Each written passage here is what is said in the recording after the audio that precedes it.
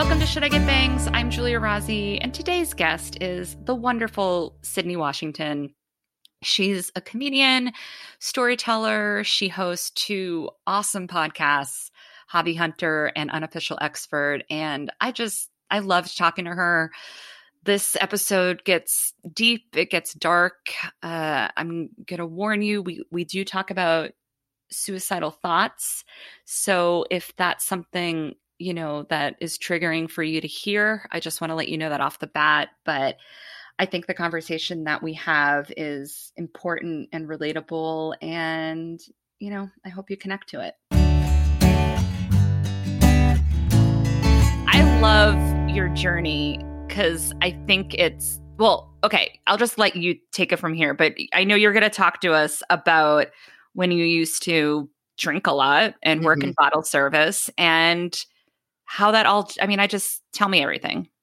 Well, basically what had happened was, I went to school for communications. So just naturally, it's like, you're going to be a waitress. Like, there's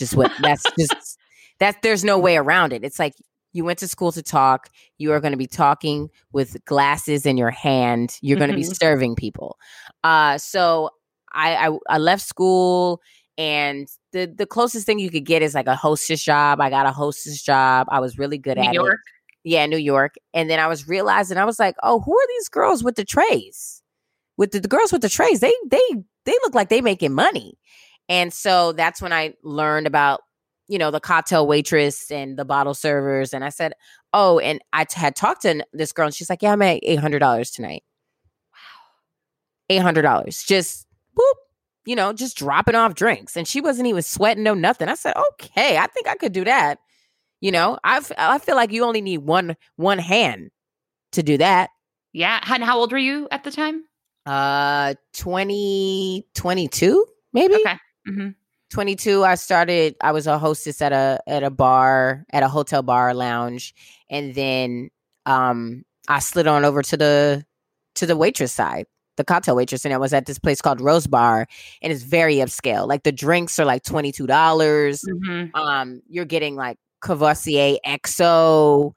People are getting champagne like $55 a glass, like just dumb shit, I don't even understand. Even when the very few times I've been invited to a place like that for free, you know what I mean? Like it was taken care of. I hated it. I hated being on the receiving end of that. I don't get it. I don't get it, but I do get it because it's an atmosphere. It's a vibe. It's just like, you could go to any dive bar and have an experience, but when you're in a nice lounge and the drinks, like the mixed cocktails, when you hear that, little shake in the cocktail shaker, you're like, oh, fuck. Like, we here. They put the little zest on it. You're like, oh, bitch. The $55 zest? Girl, listen, the prices were hiked all the way up because they were like, the people coming in here, they can afford it. Why not? Yeah. Like, if you're walking in and you look at the menu and you're already talking about prices, you need to get the fuck out. That's it. I guess what I'm thinking of is I just know a handful of people I've met throughout my life that would go to those places. And I know that they were like really blowing their money. Like, they probably should have saved that money for rent. Oh, bitch, I'm one of them. Like, I wasn't paying $55 for drinks, but I was in that lifestyle, that world where it's like, okay, all the girls would go out like on their night off and go to a bar or a restaurant or a club, and we all put our cards down, and the bill is like $300, $400 because it's like 8 of us. Yeah, and we wouldn't even think twice about it, because we're just like, yeah, this is what we're getting. Because you get phased out of getting stuff for free, Eventually, you're like, all right, bitch, you didn't hit what, 28? What do we need to keep giving you free stuff for? Yeah. So would you drink at work a lot? Oh, that's where I developed my addiction. You thought I just became addicted on my own? Not with my own dime. Well, did you drink before that? Yes, I drank in college a little bit. I remember the first time I got blacked out, I had Absolute Citron and Sprite Remix. Oh, I knew the exact drink that got me so fucked up and got me sick, and like I was out of commission for a whole day. It was not 99 apples, not Bacardi Raz. It was Absolute Citron and Sprite Remix. wait, what Sprite remix is the? It was like a Sprite, but more of a fruity flavor. It wasn't like lime. It was like a lime-ish, berry-ish flavor. My drink in college was vodka, whatever cheap one, peach schnapps, Ooh, and Diet 7 Up. Diet 7 Up. It was so sweet. And then I would always, when I was drunk, because I went to college in Ithaca, and that was where they had like one of the first Wegmans. Mm-hmm. And I would always buy like bulk candy. And so I would eat all that shit. And then I would drink all that like sugary shit, and then I would eat all this candy.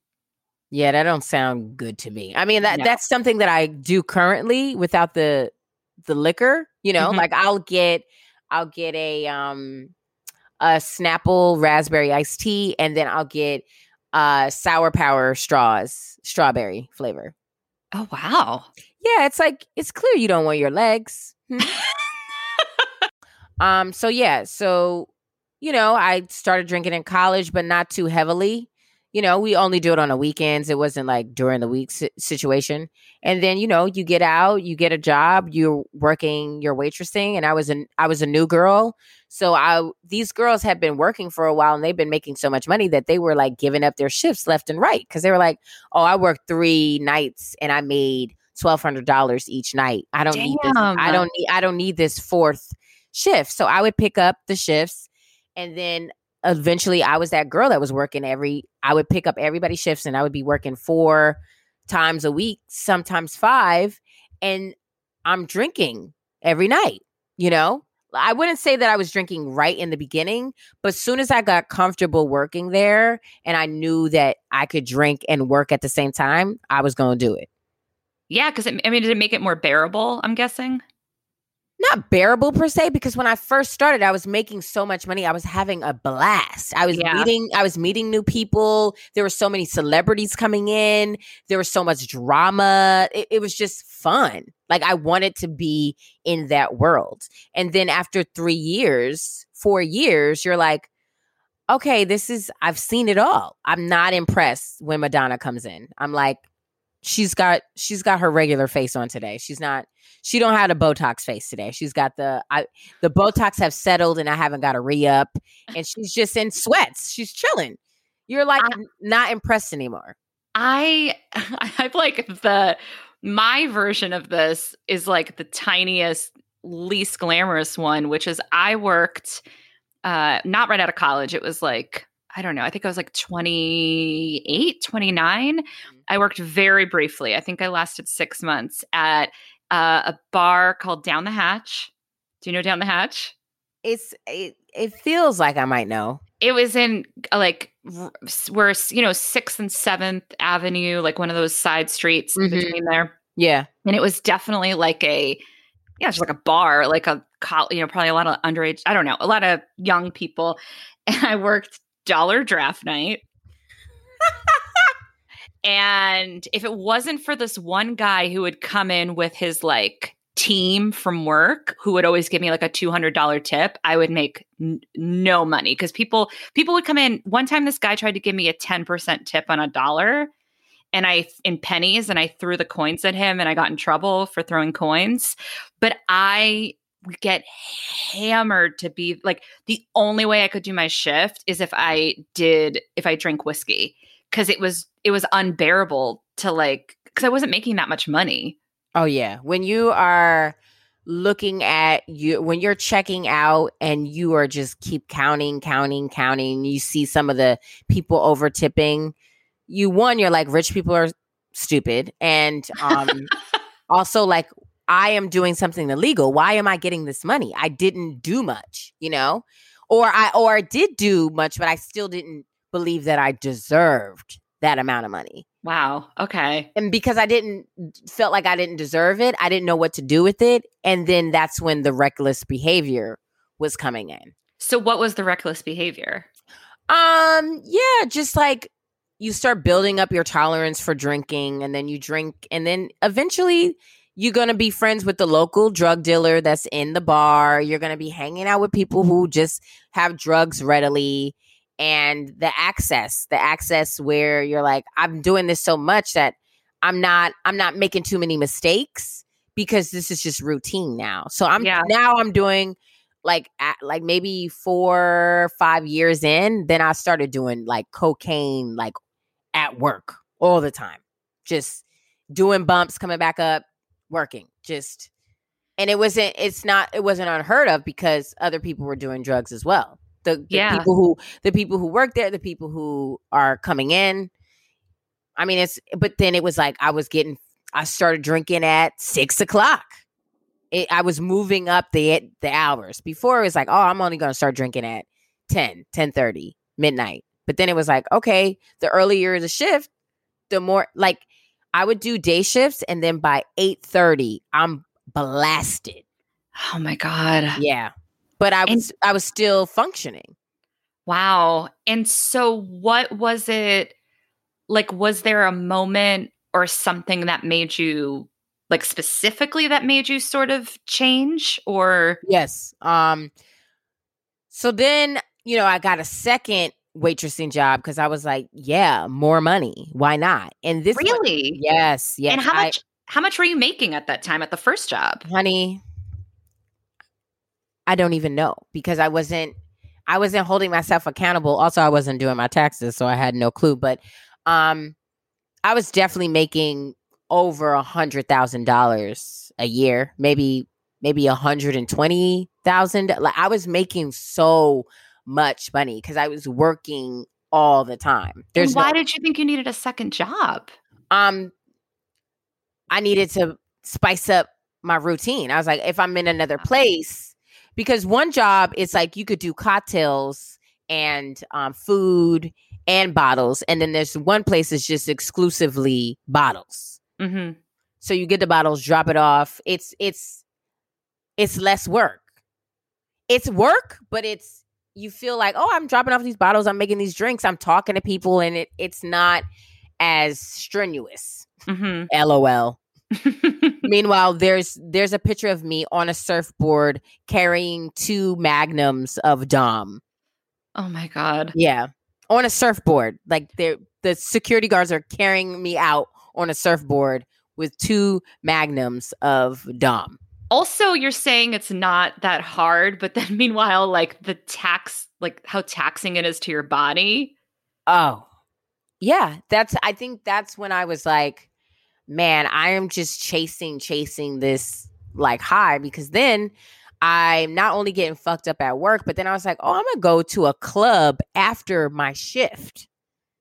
Do you hear me? Like that's, I didn't realize how psychotic I was until like after the fact when it's all said and done.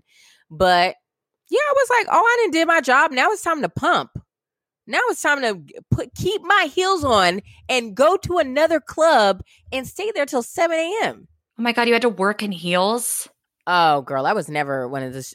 That's when I knew I was checked out, when I started wearing like orthopedic flats at the job. That's when I knew I was like, okay, we're done. It's time to hang it up. Were you good in heels? I've never been good in heels. Great in heels. I had heels. I had wedges. I did kitten heel for a little bit, and then I was like, this is embarrassing. But I did like wedges and 4-inch platforms, 5-inch. I was really doing a number. And then when you see my feet, you're like, actually, for all the things that you've been through, they could look worse. I will definitely check out Wiki Feet after this. I've definitely had toenails fall off. Oh my God. Because somebody has hit up against my foot and then the toenail dies and falls off. Oh, I have, heels. I've never been good. I can do like a tiny heeled booty, but that's about it. To work in heels, like that is labor. Like okay. So you get the second job. Yeah. Riff Raffs. Place called Riff Raffs. Okay. And that was a little bit more chill, or is it still upscale? No, they claim it's upscale, but we're putting like face paint on. It's real tribal.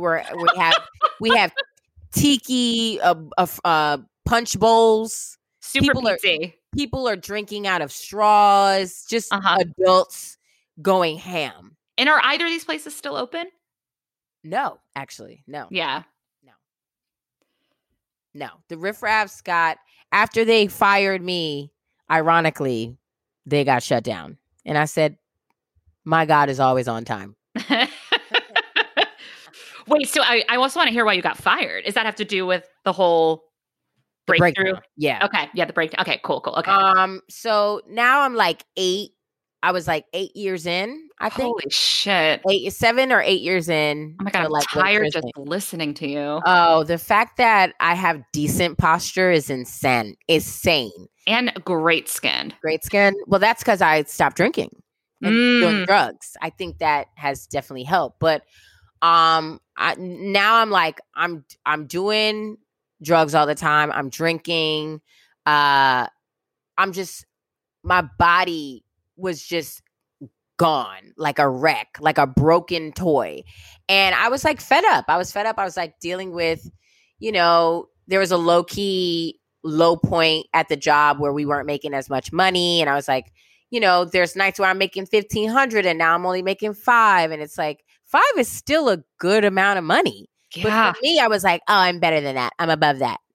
Why am I even here? Why am I showing up? So I'm doing what I do. And I was lashing out at myself because this one night I'm like, I'm starting early with shots. I'm doing pure shots, just tequila. Boom. Throw it back. What place? At Riff Raffs. Okay. Shots is not unheard of for me, but I walked in drunk and I was like, I'm going to keep going. So I walk in at 10, I'm blasted, which is fine. But then I keep going. There's no break. I hit up my drug dealer and he never shows up. So by 12:30, that's when the club like starts getting popping. But I knew that nobody was going to show. I knew it was going to be a slow night. And I had asked to go home and they were not cutting anybody. So I said, okay, well, heard you. And I'm still getting drunk, still taking shots. And the bartenders are looking at me like, girl, you look crazy. Like everybody looks crazy, but you definitely are standing out amongst the googlies. When drunk people call out your drunkenness, that's when you're like, oh, whoops. A bartender visibly doing cocaine off of a knife is like, wow, you need to get it together. Yeah. So I kind of like black out, and the security guard walks me downstairs and puts me in the bathroom. I go in the bathroom. I black out in the bathroom. I'm on the toilet. I'm laid out. And so everybody's looking for me, allegedly. But it's like, where do you find a drunk waitress? If she's not underneath the table, she's in the bathroom. Yeah. If she's not in the closet, she's in the bathroom. The security guard didn't tell them where he took you? No. He took me into the dressing room and I stumbled to the bathroom. Got it. So I'm in the bathroom, the door's closed. And then finally when the manager starts looking, then it's a wrap. Yeah. So he looks for me in the bathroom. He's going through the door, and the one door that's kind of like closed, I'm in there. He's knocking. And I finally wake up. I crack the door open and he could see that I'm done. And I couldn't get it together. So then he throws like water on me. He throws water on me to like wake me up, like cold water. Which is crazy because it's like, why would you throw water on a black woman and I'm wearing somebody else's hair? How dare you? Like, what the fuck are you, sir? Oh, God. So in turn, when I finally open the door for his ass, I throw up on his Men's Warehouse suit. Oh, no. And that's his one good suit. So he was over it. Did the manager, did he also drink or no? Yeah, but not like that. Now, I had gone through like 2 managers at this place by now. This is the new last manager, and he didn't like me. he had it in for me because I was always joking and I didn't take nothing serious and I'm roasting everybody in the meetings and I'm laughing at him, and he didn't like that. He was like, you don't take me serious. And I was like, no, sir. You don't have a tailored suit on and you're my manager. No, I don't respect you. Yeah. Yeah. So you throw up on the suit. Mm-hmm. They get the security guard, they get all my things, and the security guard has to get in the cab with me and drop me off at my house. I lose my shoes. I have no shoes. I lost the money that I made that night. Oh, no. He got me out of the cab, but apparently he didn't get the rest of my shit. So he might have even taken, I mean, you don't even know. No, he was a good. Okay. He took care of me. Very, very close. Security guard was a friend. Very supportive. He went to my bringer shows. Sorry to the security guard if you're listening. So then I'm home and I'm in a relationship at the time, and I call my roommate. I call my friend Sandra, who was working, and I call my girlfriend, and everybody gets to the house. I got throw up all over me. My hair's a fucking mess. They all came, and I'm at the end. I'm at the end of the road. I'm crying profusely. I was like, I need help. I need help. I need help. I need help. I can't do this alone. Wow. I mean, that is pretty significant that it was you it wasn't because were they all worried about you up until this point at all? My ex at the time, when she started to watch me, she was like, you have a drinking problem. And then when I met Marie came to my job and I was fucked up and she didn't know. And then the next day I was like, oh yeah, I was blackout. And she's like, I could not tell that you were drunk at all. Yeah, and I was like, and I said, yeah, that's how I am all the time. She's like, oh, you have a problem. But it's so pervasive in service, right? Especially, I mean, I can only speak for New York. I mostly worked in service, I guess, and in Boston a little bit too. But the people I knew that worked in service in New York, also just New York, even if you don't work in service, is it's so easy to get fucked up in New York, you're not driving, public transportation, things are open late, the culture of it. But I mean, I knew so many chefs that were just, same thing. I didn't know they were basically blackout drunk when I was talking to them. And then you talk to them the next day and they're like, I don't even remember seeing you. Lost souls. Yeah. Lost souls. The industry is scary, and it will eat you alive, if you don't have a level head and if you don't have an addiction. So I'm like, who are these people? But yeah. But that's impressive that you realized you needed help rather than. Yeah, bitch, 8 years later. Yeah. Hey, it's better late than people stay in that situation for their whole lives. Yeah. And then I got fired from the place, and I was like, everybody's blacking out and getting fucked up here. Why am I getting fired? And I was like, because I heard if you tell your job that you are an alcoholic, they can't fire you because that's a disease. Oh, really? Yeah. Okay. And did you? He said, well, obviously, you have to get the help that you need, but I'm firing you because you had a warning. Because apparently I had went to Miami with somebody else's credit card. I forgot to leave it at work. I didn't use their credit card, but I had got a warning for that. And then he's like, you're late all the time and you act like you don't want to be here. So that's why I'm firing you. And he said, you blacking out and do it. We could have worked past that, but everything else, it's a no. I said, excuse me?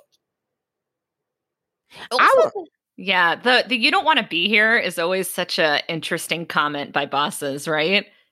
It's like, you don't want to fucking be here. Yeah. So yeah, after that, I was like, okay, well, it's clear I'm not going to drink anymore because I got fired from this doo doo nightclub called Riff Raffs. So then, so then my journey of trying to get sober was And you it, quit the other job too?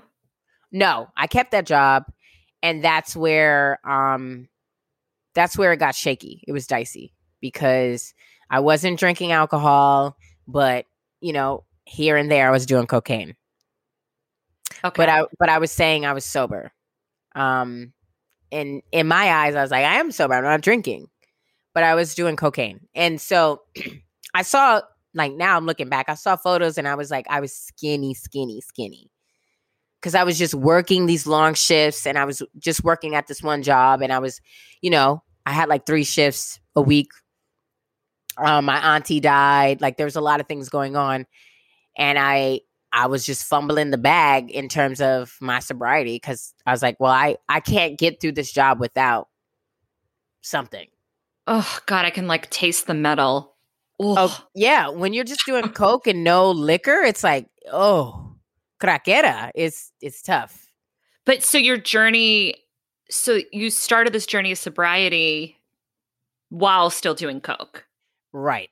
And Okay. then and then like 2 years I relapse and I start drinking again. And I'm Sorry, the first time you got sober though, how'd you do it? I was like, I'm not drinking anymore. That was it. Yeah, I'm not drinking anymore because I got fired. And I was like, that was a wake up call. But Okay. then later in the sobriety, I was like, I need coke to get through these hours. Yeah. So I was like secretly doing like coke on the side, but not drinking. So then, and I don't think I've ever mentioned this before. I probably never said this out loud, but yeah, that happened. And so then, I relapse with alcohol. And what made And that happen? Do you remember what the moment, like what it made was, that happen? I hate the holidays. They need to cancel it. It needs to be done with. It never brings the best out of a lot of people. I hate the holidays. It was around Thanksgiving. I was having problems with my ex-girlfriend at the time. And so I relapsed. So the relapse lasts for maybe 8 months and maybe 7. And I'm like, the summertime was lit. Like, I was drinking, doing coke, and riding my bike everywhere. And this is 10 years into waitressing. Yes. Yeah, I'm biking in the heat, drunk, on coke. And, I was just riding all day. Like, I'm like, if I'm going to do this, I'll just ride my bike and that'll get all the toxins out. Oh my God. Were you doing comedy at this point too? I was doing comedy too. So when did you start doing comedy? I was doing comedy. I did comedy 7 years ago. Okay. Cool. So Yeah. how did would you have to drink to do comedy too? I started hosting an open mic and there was no way that I was going to do that sober. Okay. The open mic started at 3, so 3 to 6, and you're listening to comedians like half-baked, problematic, homophobic, transphobic, all the phobics, all of this. I got to listen to this for 3 hours. Yeah. I did that. I hosted that for an hour. I mean, for a year. And I was like, there's no way. But this is before I get sober. Okay. So after I didn't get JFL and Marie did. And that's Just for Laughs anyway. Just for Laughs is a festival that honestly does not even matter anymore. Yeah, nothing matters anymore. Nothing matters. But that especially doesn't matter. And yeah, she got it and I didn't. And Marie is your comedy best friend. partner. Yes, yeah. My best friend and my comedy partner. She's amazing. She got it and I was like unraveled. And so I got blackout in front of her and my ex. No. And then that is what took me to where I am now, where it's like I'm completely sober, no drinking, no coke, no nothing. I was like, you have to get it together. Yeah. So what was it about that? Because I have had not exactly your situation, but like I know that in my past I have had those moments where like someone doing something that I viewed as the thing to give me value, like my reaction was really poor. Yeah.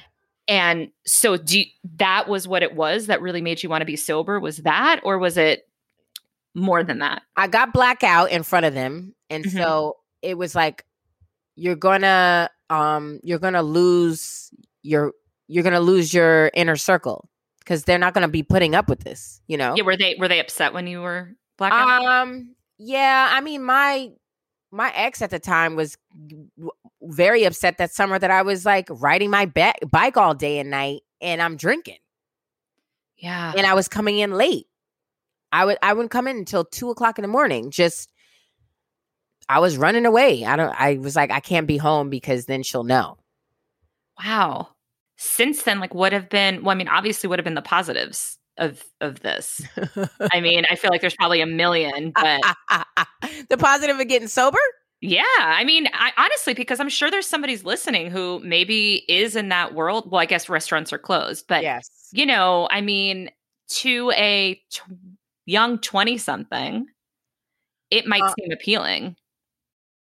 Everybody's going to live a life when they're younger. Have fun. You know what I mean? But there's a point. Then you got to look back and be like, why are you doing this? Like, are you drinking to have fun? Or are you already having fun? Are you drinking and doing drugs because you're bored, or because it's like, it's social, it's casual? Yeah. Are you spending your own money? If you're spending your own money on drugs and alcohol, you have a problem. If someone gives you a drink, gives you some drugs, you know, it's party goods. It's hors d'oeuvres. But when you are spending your hard-earned money on this stuff, it's going down a very bad habit.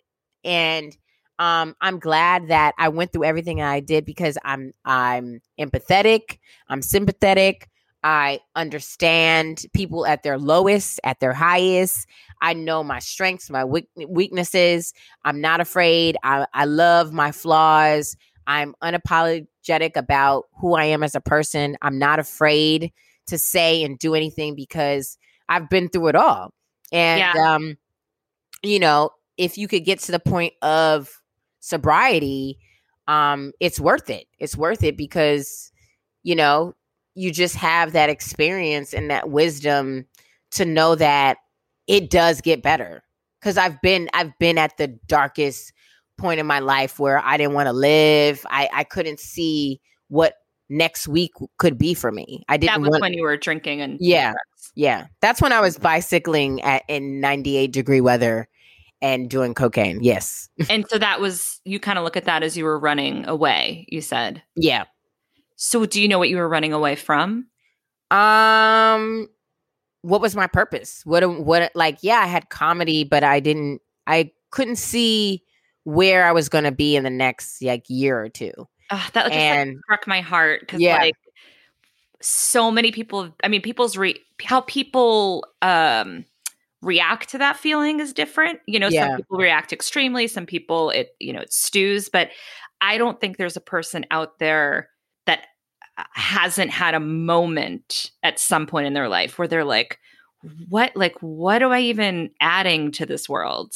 Yeah, that when I watched Soul, the Pixar movie with Jamie Foxx, I mean, it really hit me so hard, because that was me. I was doing what I thought I was supposed to do, but I still didn't think that I was hitting anything in terms of having a reason to be here or a purpose. Yeah. And so I'm at a much better place because, one, I did therapy, but also I'm on medication, I not only when you get sober, then there's all these other things that flood in, and you're in a much darker state.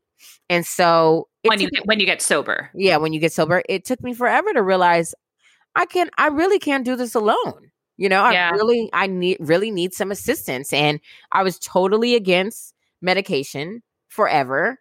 And then now I'm kicking myself in the fucking ass, because I was like, bitch, if you would have just got on meds 3 years ago, girl, you wouldn't have been in so much turmoil. That's how I feel about 25 years ago. Yeah.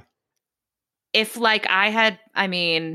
if somebody when I was a teenager was like, hey, you doing okay? Yeah. But because I'm also on medication and I've gone on and off many times just because I'm like, I feel better. And then this is the longest I've ever stayed with it. And I don't know that I'll ever not be on it. No, I mean, this pandemic, I don't know how I would have been able to do this without medication. There's no way. That like Yeah. I have felt bad during, this last year, but whoo, I was feeling like every time I would cross the Williamsburg Bridge, I wanted to open the cab door and jump out. That's how bad it was. And now I'm like, I don't make as many jokes about death because I don't feel like that anymore. I don't Yeah. feel like I shouldn't be here. I mean, there's days where I'm like, oh, this is fucking I'm miserable. But I mean, everyone is. Like, look what the hell is going on right now. And Yeah. It's a tricky thing because, as I've explored my own depression, sometimes it absolutely is an internal, maybe it's chemical, hereditary, I don't know, my makeup, sure. But sometimes, and not just this past year, my whole life, sometimes it's that I get so sad about the world where I'm just like, yes. how am I supposed to find my purpose in this world that doesn't make sense? Like that is something that depresses me way more than any internal feeling where I'm just like, okay, I don't understand. Like I'm doing all the right things. I think I'm like a good person and yet X, Y, and Z, and that and it has been magnified like this past few years Yeah. has just been like so many slaps in the face of like, are you fucking kidding me? Like these monsters are getting rewarded, like Mm-hmm, the mm-hmm, injustice that's out there. And mm-hmm. I think I've always believed, and I don't know if this is correct, that the reason why a lot of people stay ignorant to issues, I don't think it's because they're all bad people. Mm-mm.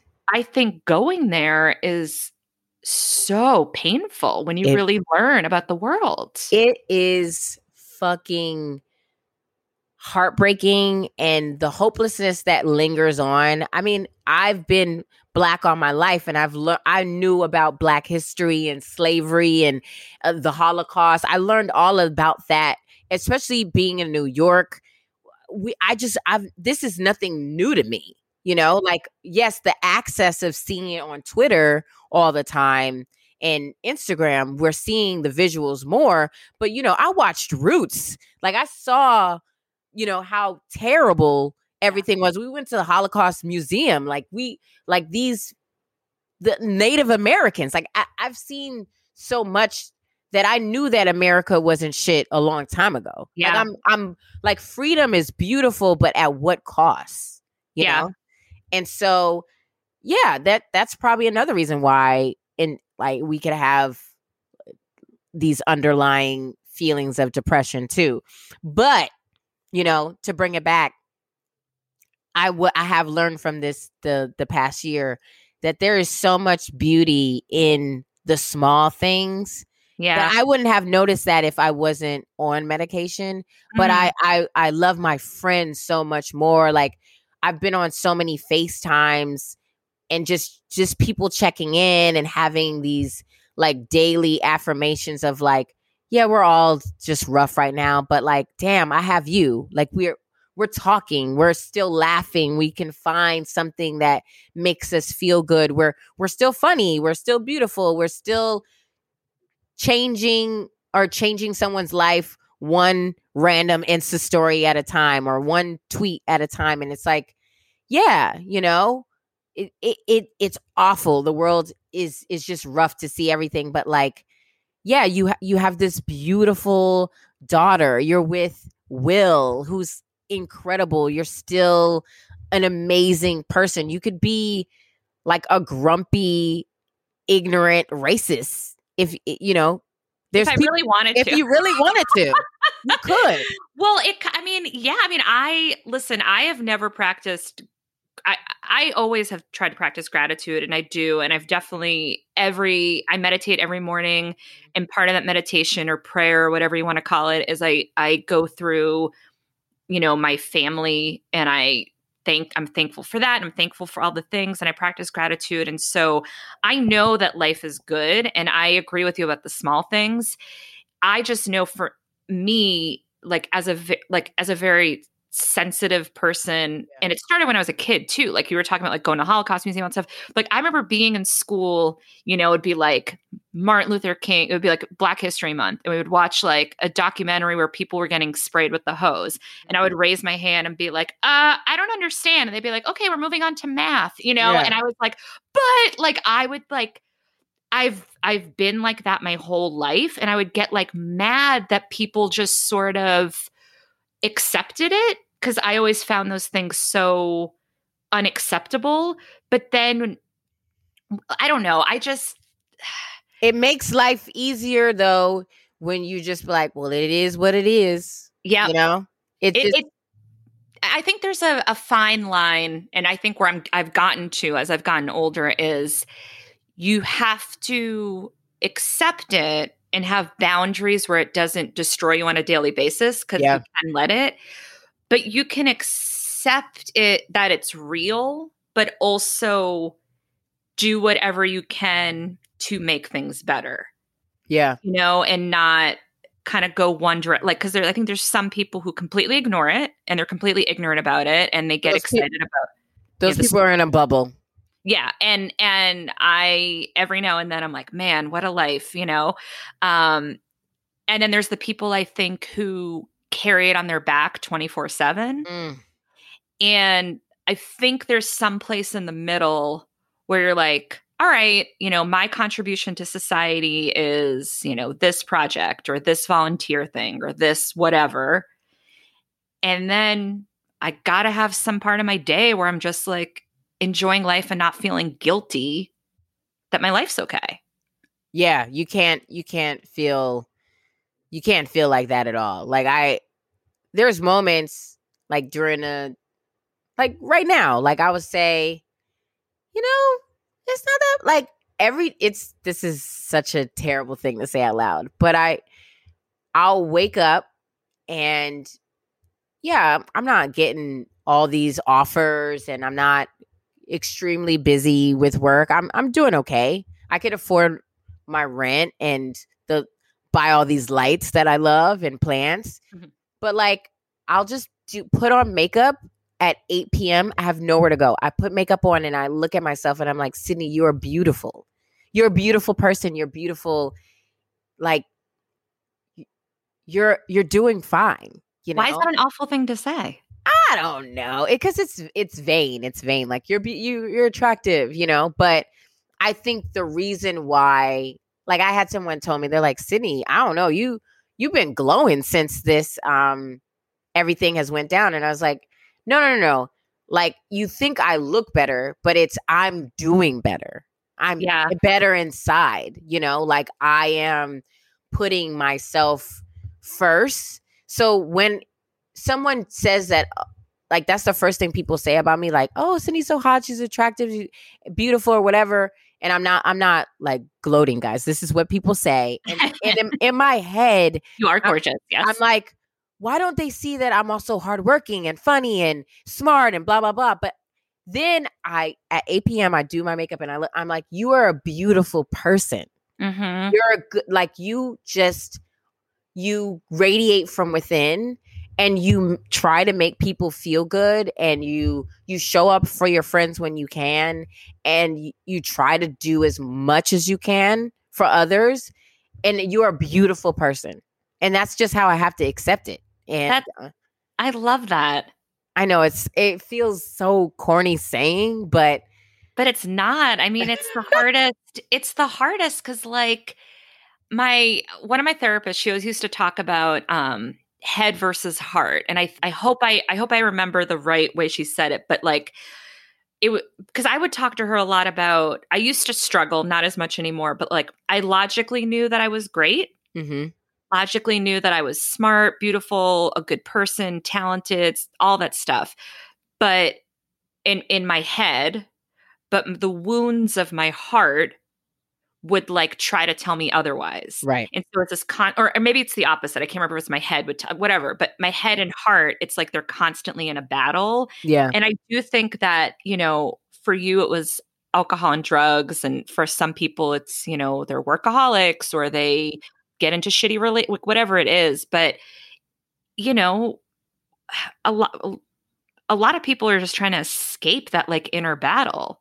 Not only the inner battle of like the world is so awful, how can this be real, but also then like being awful to yourself. Like there's just going dark. I don't know. I think going dark, more people go there than they admit. I really do. Like you were talking about like thinking about death a lot. Mm-hmm. I really have tried to make it a point in my comedy, and I try to do it very responsibly. And maybe I haven't always achieved that, because I know I've had people be like, "Oh, I can't believe you're like making light of suicide." And I'm like, well, I don't think I've ever, I mean, I never had the balls to do it. I Right. never did it. Yeah. But I have had like, I can specifically think of about 4-5 moments where it was to a point where I was like, okay, I feel like my only options are that, and I don't want to pick that, but someone's got to give me another option. Because Right. like I felt like I wanted to like run my head into a wall. And Mm-hmm. I think that there's an interesting area there when it comes to that, because I think a lot of people get nervous to even talk about that stuff because they're like, well, I wasn't like totally suicidal. I didn't like actually cut my wrists. It's like, yeah, but ruminating about it, I think Mm-hmm. it's something that's important to talk about, because I think it's hard to be alive I think everyone who's alive thinks about death sometimes. I was addicted. Like I would find a way to like make jokes about me dying or death, and or like watch documentaries or just Google. I was obsessed. I was really way too involved. And now looking back at it, I was so vocal. And I had a couple of friends that's like, hey girl, I know you think it's funny, but I'm actually worried. Yeah. Like they're like, the way you're saying it is funny, but you're talking about it too much. So I don't know. But I didn't care. I was just talking so much openly about death and the thoughts that I was having. I was like, that was also a breaking point too. That was like 2 years ago. 2 years ago. Yeah, I was too in it. And now I'm like, I have to think more positive. I have to be like grateful. I have to talk about like the good things that are happening, because, you don't want to be remembered as that person that just was like, damn, I was so down. That's all I thought about. I remember I came to LA for pilot season, like maybe 2 or 3 years ago, and we went to lunch, and like we both were in it. Just I like, know. And we were sad. Just we were both in a bad place. And I remember, and the thing that it's always such a weird thing when you hang out with someone who you can kind of vibe is also in that place. Yeah. And then I remember like I was going to text you after, but then I was like, what's the point? Like I was just, no, but we hit each other up after, and it was like, no, it was so good seeing you and like talking. 100%. But like, I felt like I didn't have a lot to give. I remember like I hate that feeling. Not that I have to give, but I would say that 3 years ago, I think it was like, and 2 years ago, I think it was 2 years ago, that was my last real downhill. Not that I haven't been sad since then. Of course, I get sad about stuff, but like there's a difference between sad and depression. Yeah. I would say you did like not a 180, but it feels like a 180. I feel like. Well, that's when I committed to medication. Yeah. Because I've gone off and on Zoloft, I think 8 or 10 times over the last, I don't know, 10 years maybe. Mm-hmm. And I really stuck with it this time. And this is the crazy thing. So when you like when people, I remember people would always say like these cliche things about having a kid, like, you know, like your kid, you have purpose. And I remember always being like, I never want to be one of those people that like my only purpose is a mom, like just so resistant to like losing my identity or whatever. Right. But the Yeah. thing is like when you, not that you can't be, I don't want to be depressed for my, you know, like my kid might see me sad, Yeah. but I don't want that energy to permeate.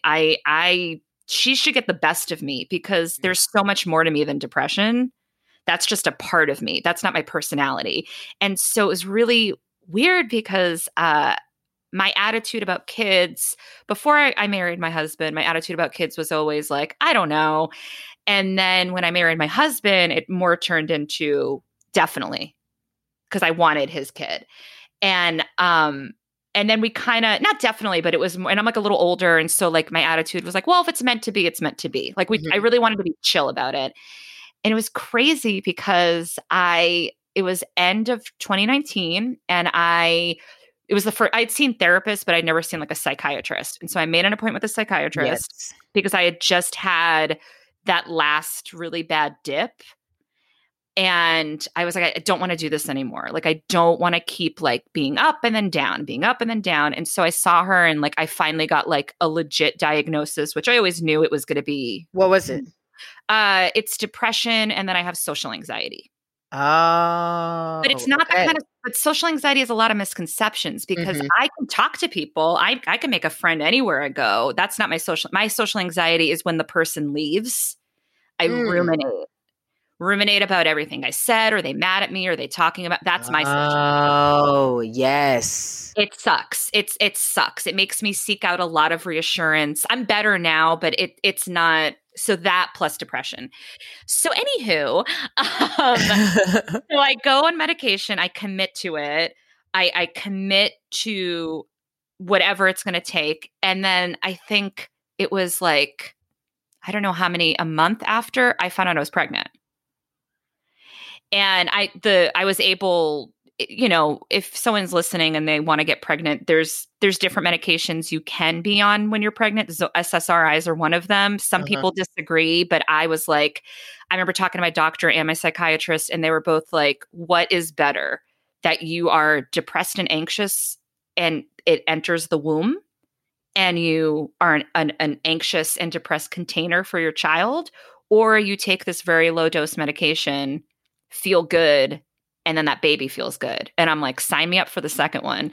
So it was just so weird because there's a part of me, and maybe this is, you know, really out there, but I feel like I wasn't given the opportunity to be a mom until I made that true commitment to my mental health, because it was literally like, I got the prescription, I saw the psychiatrist, I like journaled, and then I was pregnant. And I was like, okay. I don't think I could have done motherhood in a pandemic. No. In any other state of mind. And now I am like, I've never been more committed to my mental health ever. Yeah. I was noticing that on your Instagram, but also how so? Oh, that's so weird. I just feel like sometimes like Instagram and Twitter, we think we're doing one thing, but you can underline see the somewhat of like the projection or whatever.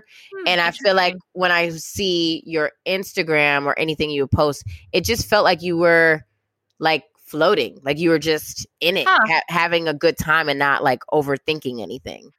I feel more, not that I've ever been disingenuous like a liar. No. Not a liar. Not a liar. But I feel very comfortable with who I am. Yes. This is it. It's not much is going to change. And you know what? I'm pretty okay with what it is, who I am. Yeah.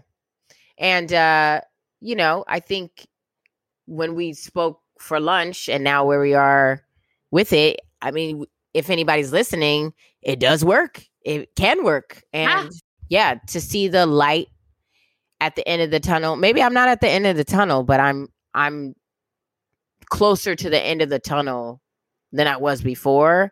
And yeah, when I got on medication, I was able to, you know, I got my own apartment. I thought, I was like, I won't be able to afford my apartment. I was able to afford my apartment. I started taking care of myself, working on myself. Then I met somebody, and she's like everything that I want in a partner, in a person.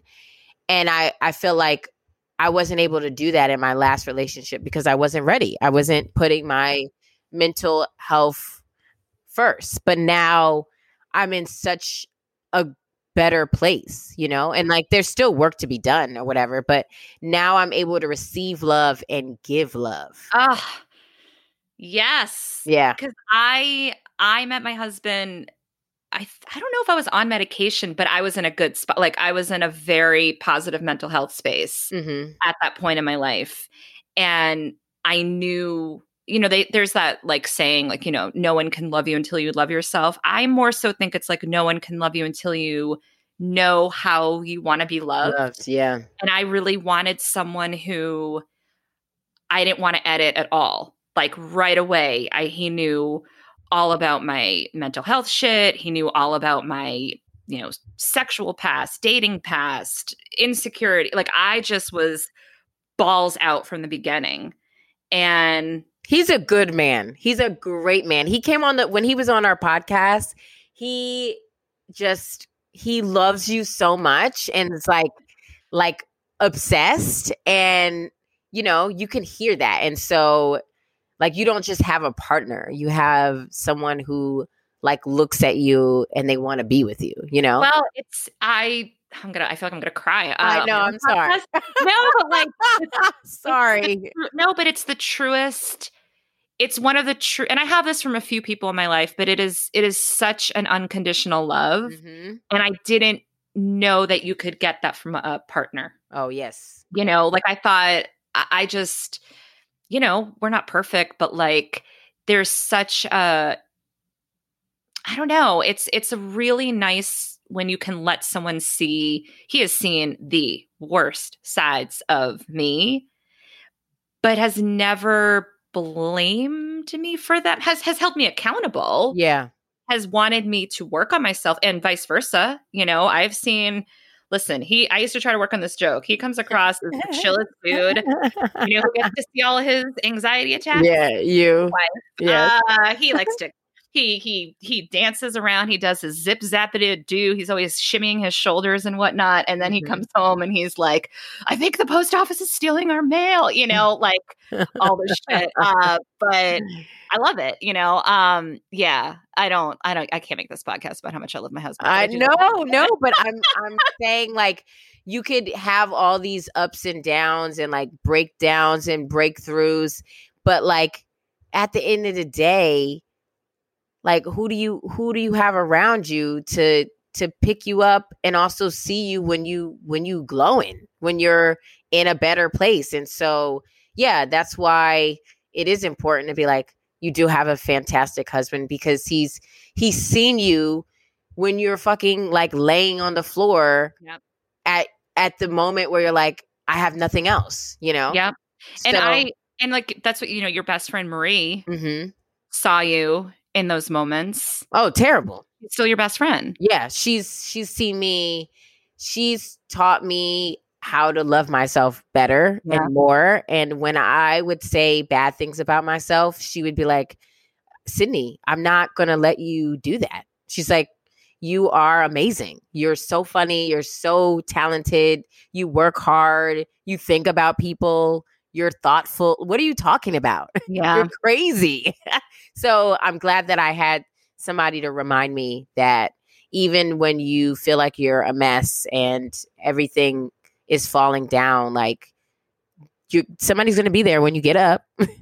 Yeah. My mom, my very cute 78-year-old immigrant mom, who like every time I'd get like upset about something, she goes, you know what they say? And I was like, what do they say? She's like, if you fall, he's okay. Don't stay on the floor. Stand up. And there's like something about the way she says it where like I hear her little voice in my head and I'm just like, okay, I just need to lay on the tiles for like 10 more minutes and sob. But like, yeah, as long as you get up, I mean, this was so great. I feel like Sydnee, very important question that I ask all my guests at the end of the show. Should I get bangs?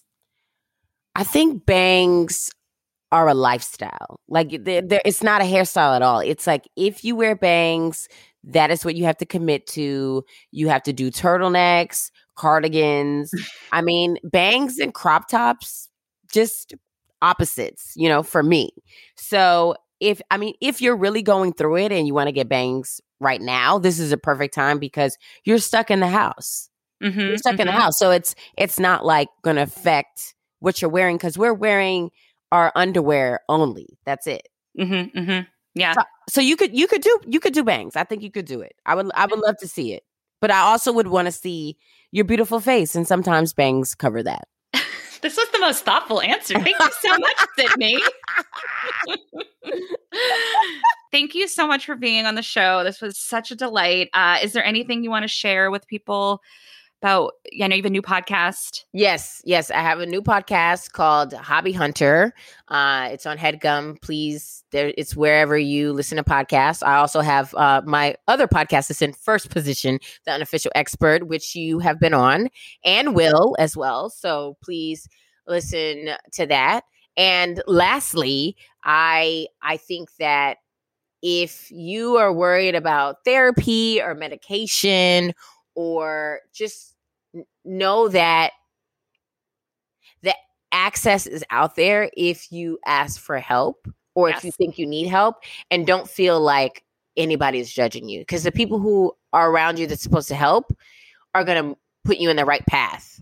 Don't let the stigma stop you from feeling joy, because I've been able to feel it and witness it and see it around the people that I love most. And it's great. It makes me sleep better at night. Yeah. And if for anyone listening who's can't afford therapy, because I know the system is fucked up, there are free resources. So I'll link to those. Yes, link those. Yes, please. Yeah. Thank you so much, Sydnee. Thanks for having me. Bye. I want to end today's episode with some resources for anyone in need, starting with the National Suicide Prevention Lifeline. You can call them 24/7. They're free and confidential, and their number is 800-273-8255, and their website is suicidepreventionlifeline.org. There's also the Trevor Project for LGBTQ youth. You can call them at 866-488-7386, and their website is thetrevorproject.org. Also, if you're looking for a therapist and you can't afford it, I would suggest going to the National Alliance on Mental Illness website at nami.org. You find your city's chapter. They have a chapter in basically every city, and it will give you resources for low cost or free therapy. And if you don't need these resources and you feel generous, I suggest donating to these resources because they need money and they're helping people. So if you can spare some money, please give to the Trevor Project, the National Suicide Prevention Lifeline, or the National Alliance on Mental Illness. Also, Psychology Today is a really great resource. They can help you find a therapist that is sliding scale or a therapist that takes your insurance. So psychologytoday.com, go there, click on find a therapist or find a provider, and they can help you as well. Thank you so much for listening. If you have been enjoying the show, please give it a nice rating and review on iTunes or Stitcher or Spotify or wherever you're listening. Subscribe to the show. If you want to reach out to me, you can always do so on Twitter, Julia Rossi, or you can write to the show, shouldIGetBangsPod@gmail.com. And I hope you come back next week. Till then, take care.